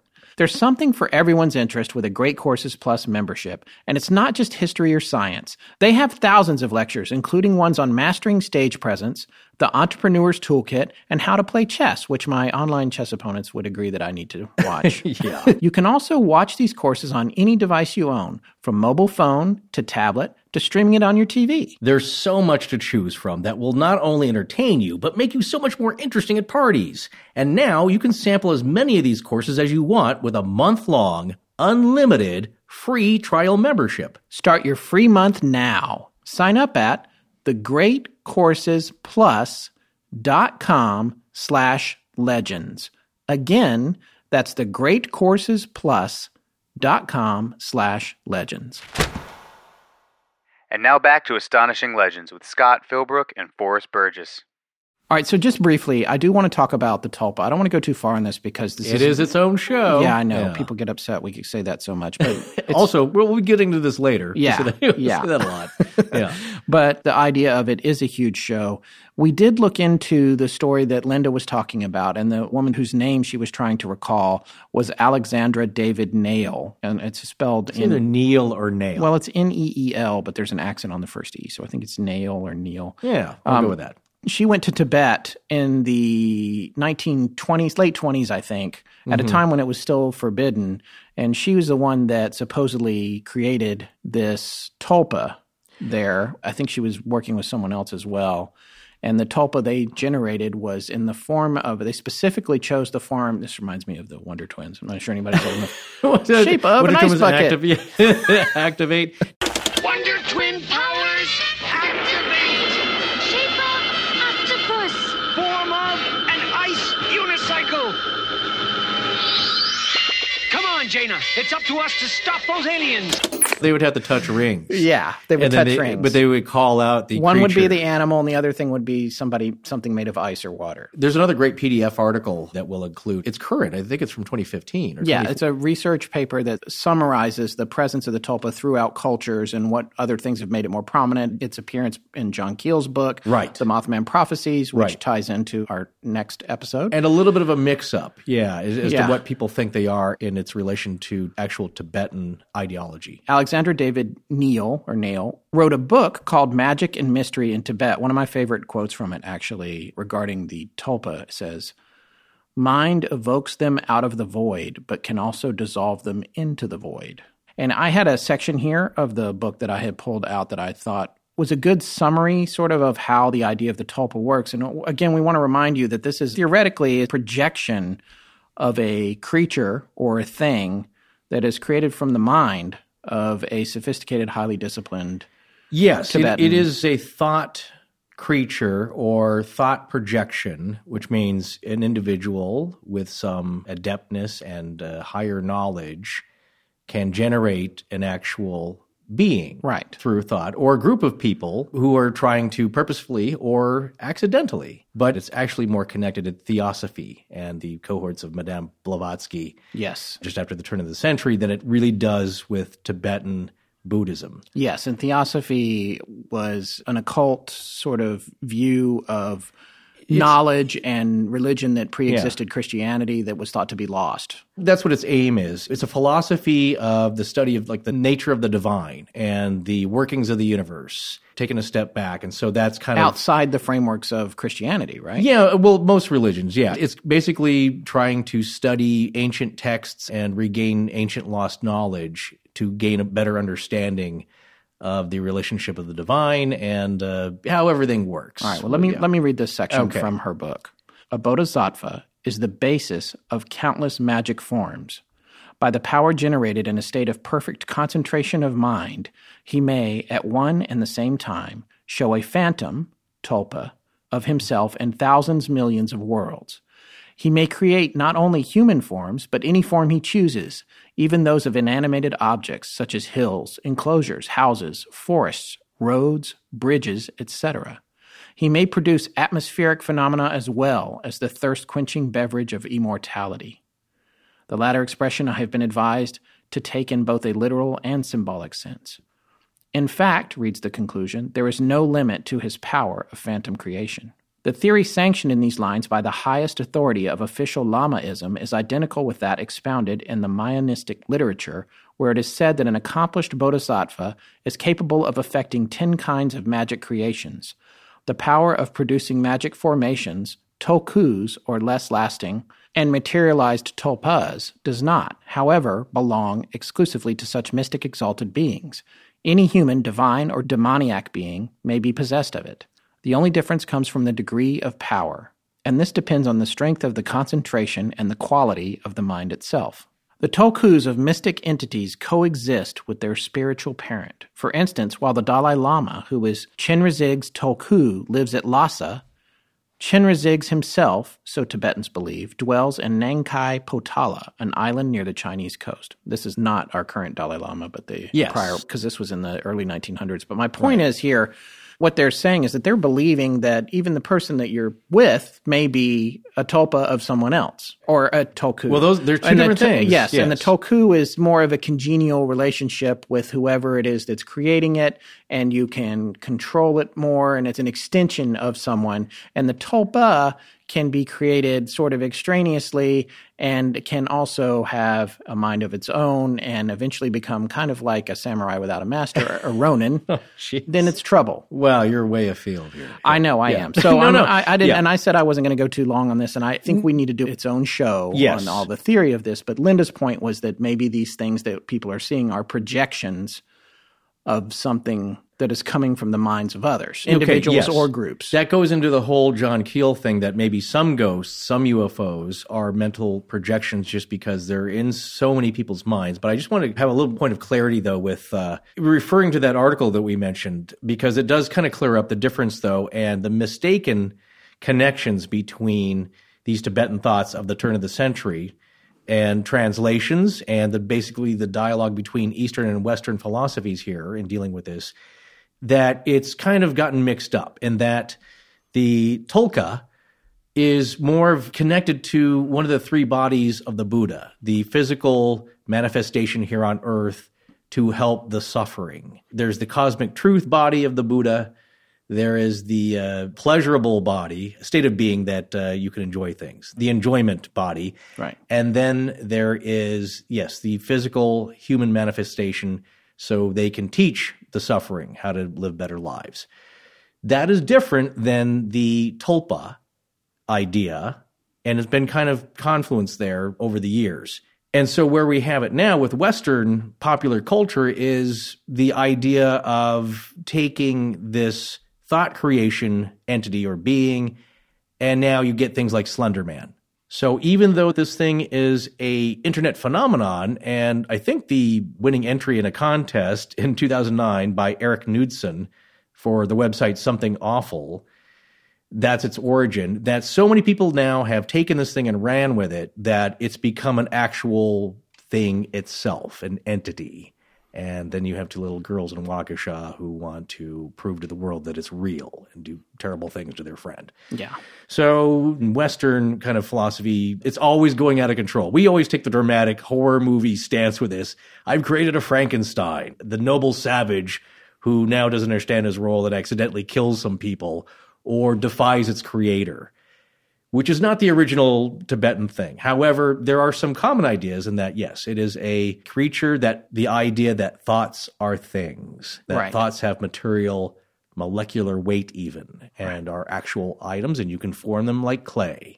All right, and all of this brings me back to another point about Linda's book that, again, was consistent with Hunt for the Skinwalker and now numerous other stories we've come across and mentioned, including Les Stroud's Survivor Man Bigfoot series, and that's the almost omniscient ability for all of this phenomena to avoid detection by the most modern technology we have available to us.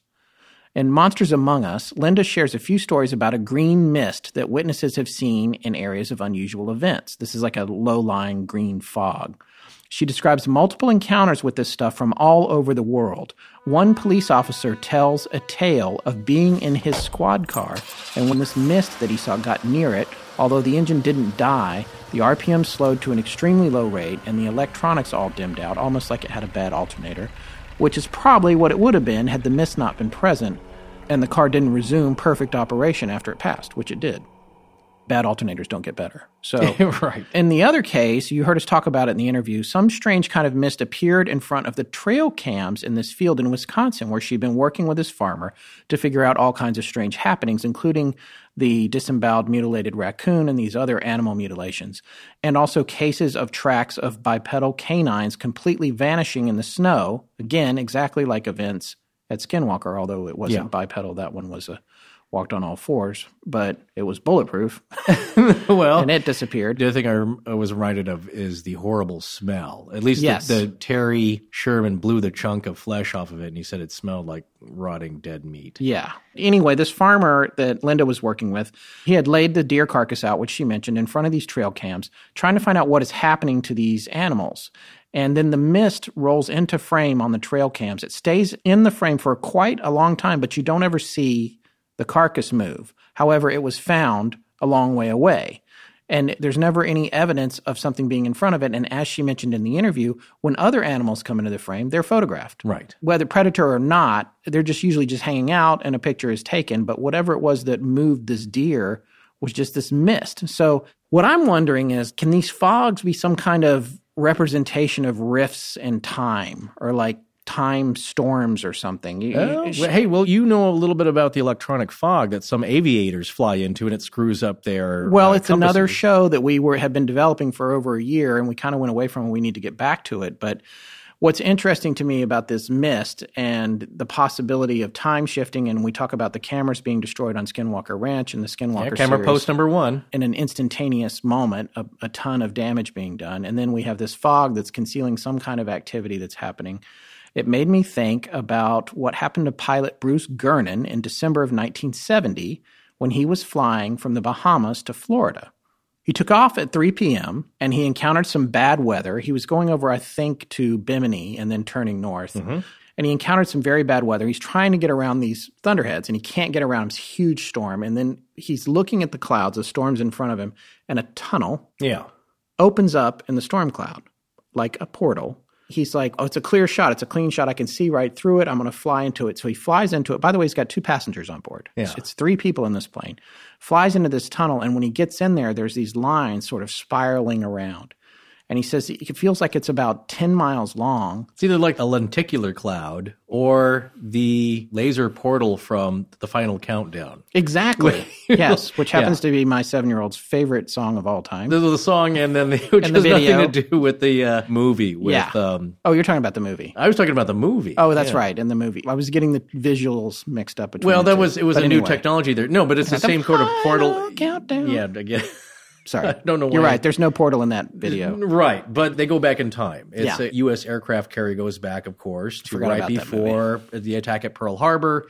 And there's the question, along the lines of, do you kill baby Hitler? Do you destroy the Japanese before they could attack Pearl Harbor? The imagery is the same. The cloud formation, some kind of tunnel opens up, and he knows this is not regular. Right. And so he flies the plane right into it. Yeah. And while he's in it, he gets this weird feeling of zero gravity for a few seconds. And then for a few more seconds, he feels like it's 10 miles long, but it's only taking 20 seconds to get through it. Then he pops out of it, but there's still this kind of mist around his plane. Now, he doesn't describe it as being green. He says there's more of like a yellowish gray to it. And during this time, Miami's control tower has lost contact with him. He pops back up on the radar. They're like, oh, we got you now. And he's like, you're right over Miami. And he's like, no, that's not possible. I was well over 100 miles away. There's no way I'm right over Miami. And what had happened was he had flown 100 miles in 3 minutes. He would have had to have been going 1,950 miles an hour. That's not possible in a Cessna, right? No, not possible. It would come apart at the seams, and also it doesn't have the thrust ability. So what you're saying, though, is that it not only was just time that was affected, but distance. Yes. Okay. And he's also flying in the Bermuda Triangle, by the way. Well, there you go. Hey, is that how the aliens get here from other galaxies I don't know. so fast? I don't know. Yeah. I'm just saying it's interesting. That seems to be, as you said, when it goes to experience and we're putting all these stories together from all over the place and all over, the more you get into your repertoire, the more you start to see these common ground. And part of the common ground that I'm seeing between the green mist and this fog and these possibility of time shifts and not seeing things, and then going back to Bruce Gernon's experience, which we hope to cover in the early part of 2017, all of it seems somehow connected. There's the mist. I don't know where Stephen King got that for the movie, but that's what happens. They open the portal, mist comes out, and a lot of bad, funky purple creatures that kill people. So there's something, though, about if we can take these little anecdotes as clues or trying to piece together a larger paranormal puzzle. What is the purpose of the mist? Is it a cloaking aspect that Linda talks about? Like a squid ejecting ink to cloak itself. Yeah. Or a chameleon changing its spots. Or the predator screwing up the image a little bit just so it's harder for him to be seen. Right. Or is it just a byproduct of them being here somewhere that or how they got here? Exactly. Yeah. If you were to take these elements as true, suspend your disbelief for a little bit here, I would say at Camera Post, number 1, at Skinwalker Ranch, when the destruction happened, that seemed purposeful and in a way of messing with you. But the aspect that it's done instantaneously seems more like a byproduct of that type of supernatural action. You know what I'm saying? Yeah. The 60-pound deer carcass that was left in the field, not being seen on camera as being moved or messed with or being picked up by anything, I'm not sure that sounds to me like that's being purposefully cloaked. That might be just an aspect of this type of action. Right. That's what you wonder, is this part of the prank? Whatever the nature of these creatures are, is that, like you said, is it willingly not trying to end up on camera of any kind? And it is one of the elemental forces of the universe, the electromagnetic force, along with the weak, strong, and the other two. The other one. I'm not a scientist. The electromagnetic force, along with gravity, is one of the 4 forces of the grand unified theory. So it's an elemental force that allows you to screw up all kinds of electronics and compasses and anything that has to do with magnetism. There you go. There you go. Okay, before we wrap up, there's a lot of great stories in here, and different stories are going to appeal to different people. That's why it's a great book to get. There's something for everyone. There really is. And again, I just want to reiterate, we're looking at Monsters Among Us, an exploration of otherworldly Bigfoots, Wolfmen, portals, phantoms, and odd phenomena by Linda Godfrey, which comes out October 11th. And there was one story that just really struck a chord with me, to the extent that I'm going to read it here with Linda's permission. I asked her if I could do this when I talked to her, and she said it was fine. It's going to bother me so much that when it's 11 p.m., And when we wrap up, close to the witching hour, and I'm going to go in here to go to bed in a little bit. I'm going to be staring at the ceiling. Okay. Your son's going to have to come in and comfort you this time. Yeah. I had to comfort him last night because of one spooky character and a shot of 50 million spooky characters in Goosebumps, which we watched together last night. That's funny. A great movie, by the way, the Jack Black version of Goosebumps. It's a really good movie. All right. This is from Linda's book. It's called The Brunswick Wolf Shadow. It's chapter 14. One such encounter took place in summer 1969 in Brunswick, Ohio, when two brothers, ages 5 and 8, their 3 sisters, then a 9-year-old and a pair of 11-year-old twins, and their grandmother found terror in their backyard. Their relative, Julie, wrote me in October 2012 and said the entire family group saw what one aunt described as a wolf shadow walking out of the garden. The story goes they saw it walking, only it was 2-dimensional, she said. It looked like a black cardboard cutout that moved, but they could make out distinct features like a snout, pointy ears, bushy fur, and what my aunt says stuck out the most, a thick arched neck similar to that of a horse. She says it turned to look at them, and when it did, it looked like what a piece of cardboard would look like, thin. When it finished turning, it looked flat again, except they could tell it was facing them. They couldn't see eyes or a snout, but the ears were clearly seen, and they knew it was watching them. They all started screaming, and our grandma came out to see what was going on. She went back and got a broom and started after it with the kids running after her. My aunt said it came out of the cornfield and ran towards the woods. She said it looked like a piece of paper running. It ran with a sort of a hop on the balls of its feet, not like a human would run. It had legs similar to a dog. It turned back once with the same 2-dimensional paper effect, ran into the woods behind a tree, and it was gone. Julie, who had heard the story secondhand from her aunt and stepfather, added that they estimated it had to have been 7 feet tall, based on its height above the corn. The only thing I can say to this story is, what? What is happening? Well, it turned sideways and it was a piece of paper. Well, it can only afford the 2 dimensions. I just can't wrap my head around this. Yeah. And it reminds me of that other story of the thing crossing the road that looked like a horse on a carousel, which like a hobby horse. Oh, the movement, yes. Yeah, the movement looked like a hobby horse, which then, of course, takes me to I'm just going to go ahead and paint all the scenes that are going to wind up in a nightmare for me about 4 hours from now. It's going to end with the Dick Van Dyke with the carousel thing coming apart in Mary Poppins. Yeah. It just, the 2-dimensional part of this also reminds me of Inside Out when they walk through the room where they like devolve into the abstract world or something. I don't know if you've seen that movie. Yeah. I saw it. I can't see it again. I cried like a baby in that one scene. My son, my 7-year-old, was consoling me. You often has to do that, apparently. There's another story about a whole family seeing a wolfman-like creature at night outside in their backyard. And similar setup there. The whole family sees it. But what's distinctive, and this one's in East Arkansas. So this kind of phenomenon happens all over the United States. Yeah. And I'm going to guess in a large part of the world. It's not 2-dimensional. That's what makes this story unique to me. I've not really heard of that. But, if you wonder what's going on here, is it something about our sight?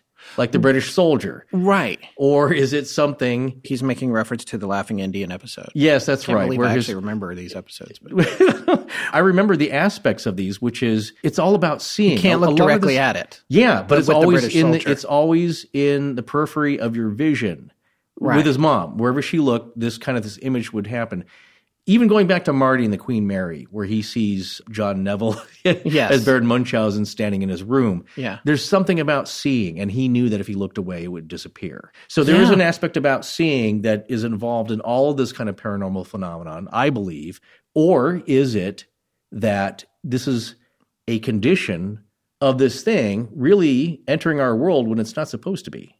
Right. And that is the question that I have because, again, when we look at the descriptions of the portals that we've come across, you can only see them squarely when you're facing the open end of them. But the minute you move off that angle or let's say you're perpendicular to them, they're not there. Yeah. And it's not because they're camouflage necessarily. It's because they are planar on that one Yeah, angle. yeah, If you right. come off the front of it by 90 degrees, it's planar. It's Yeah. a single line. When you're right in front of it, it looks like a tube with a giant hairy monster with no face crawling out of it. Yeah, exactly. So what is yeah. that? And this this thing turned and looked Yeah. at him, and it was a line. And Yeah. this, by the way, reminds me of something my son said once there's a very old Star Trek where there's a woman and I must touch Kirk. She has to Yes. touch them. Yeah.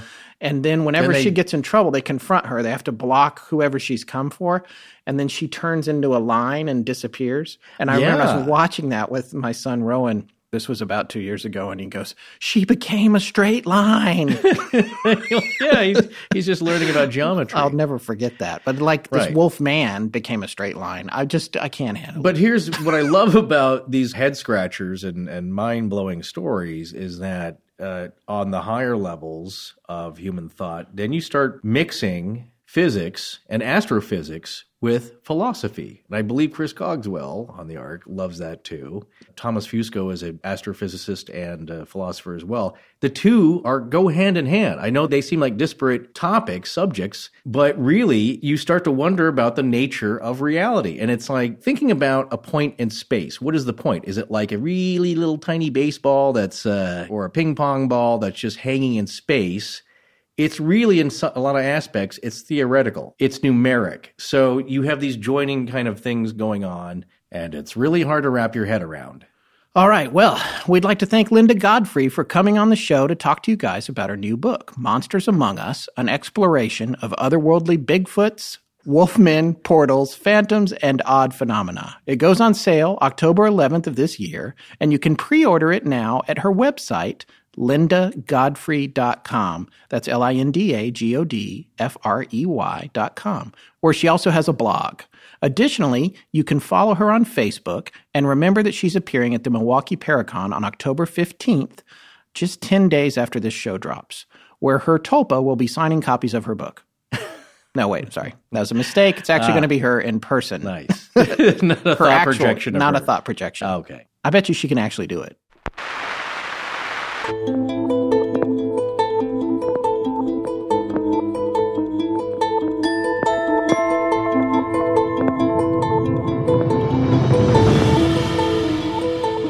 Okay, that's going to wrap it up for tonight's episode. We're headed into a dark week sooner than usual so we can prepare for our special Halloween series. That's right. We'll be back on October 19th with the first of a multi-part series on the Mothman, a giant winged beast with glowing red eyes that terrorized the small town of Point Pleasant, West Virginia in December 1967, just prior to a catastrophic event that took the lives of 46 people. We'd like to thank Squarespace, Movement Watches, ZipRecruiter, and the Great Courses Plus for sponsoring us. Please remember that supporting our sponsors through their exclusive offers for you guys goes a long way towards supporting the show, and we really appreciate it. Our show is edited by Sarah Voorhees, and the theme is by Judson Crane. Sound design is by Ryan McCullough. Special thanks to the Ark and its lead researcher, Tess Feifel. But most importantly, we want to thank our listeners. You can find us online at astonishinglegends.com, as well as Facebook, Patreon, Twitter, Tumblr, Google+, and Instagram. Copyright Scott Philbrook and Forrest Burgess. Good night.